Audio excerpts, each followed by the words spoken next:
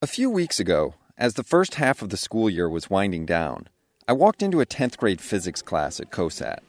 The teacher, Miss Matosi, was helping her students with an electronics lab. So now, did you connect your voltmeter in parallel on The students were huddled around wires and circuit boards.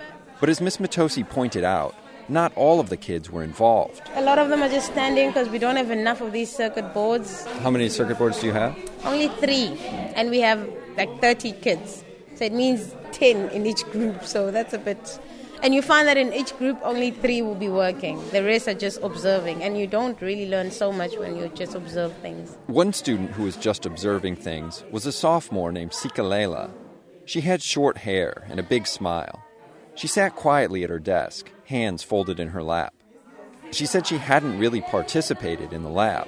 Yeah, I was not doing it myself. There were people doing it. I was just writing what they were, the answers they were getting. Like, I'm not really understanding it. I'm just writing their findings. Sikelela's situation reflects a growing trend at COSAT. The school was founded as an elite institution, attracting the very best students from one of the poorest parts of town. Nearly all of the students graduated, and most went on to college. The government saw this success and forced the school to expand. Its enrollment has more than doubled over the past 4 years. That's meant more crowded classrooms. Sikelela has been part of that expansion. This is her first year at COSAT, and she's struggling to keep up with the school's fast-paced curriculum. She said at her old high school, she didn't have to work that hard. If you don't understand, they would repeat it until you get bored. Like here, there's no time to go back on things that have been taught. She said since coming to COSAT, she's fallen behind in most of her classes and failed several tests. She was starting to wonder if she belonged here. Sikelela's story raises an important question, and it's one I put to the school's principal, Fadila Cooper. By admitting students who are not well prepared for such a high-pressure environment, is COSAT doing those students a disservice? Will they simply become discouraged? Mrs. Cooper said she didn't think so. My opinion is that with the correct nurturing and support, we can perform miracles. We've seen it in the past. But in the present, the school is stretched thin. Classes are bigger, resources are scarcer, and teachers are working longer hours. That makes it harder to provide a nurturing, supportive environment that can help students who are struggling. When I spoke to Mrs. Cooper, students were about to take mid-year exams that would indicate how they're doing in this new environment. And it was clear that she was a bit worried about what the tests would show. I'm optimistic but concerned. A short time later, I caught up with Sikelela in the school courtyard. She was about to take her mid-year physics test. I asked how her studying was going. Well, I studied so much, especially yesterday, during the weekend.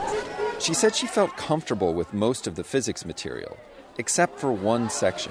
The electricity topic, I didn't really understand it, but I did work my best. She walked into the classroom and took a seat at her desk. All right, please make sure that you read the instructions carefully, right? The proctor handed out the exams. The test began. All the best.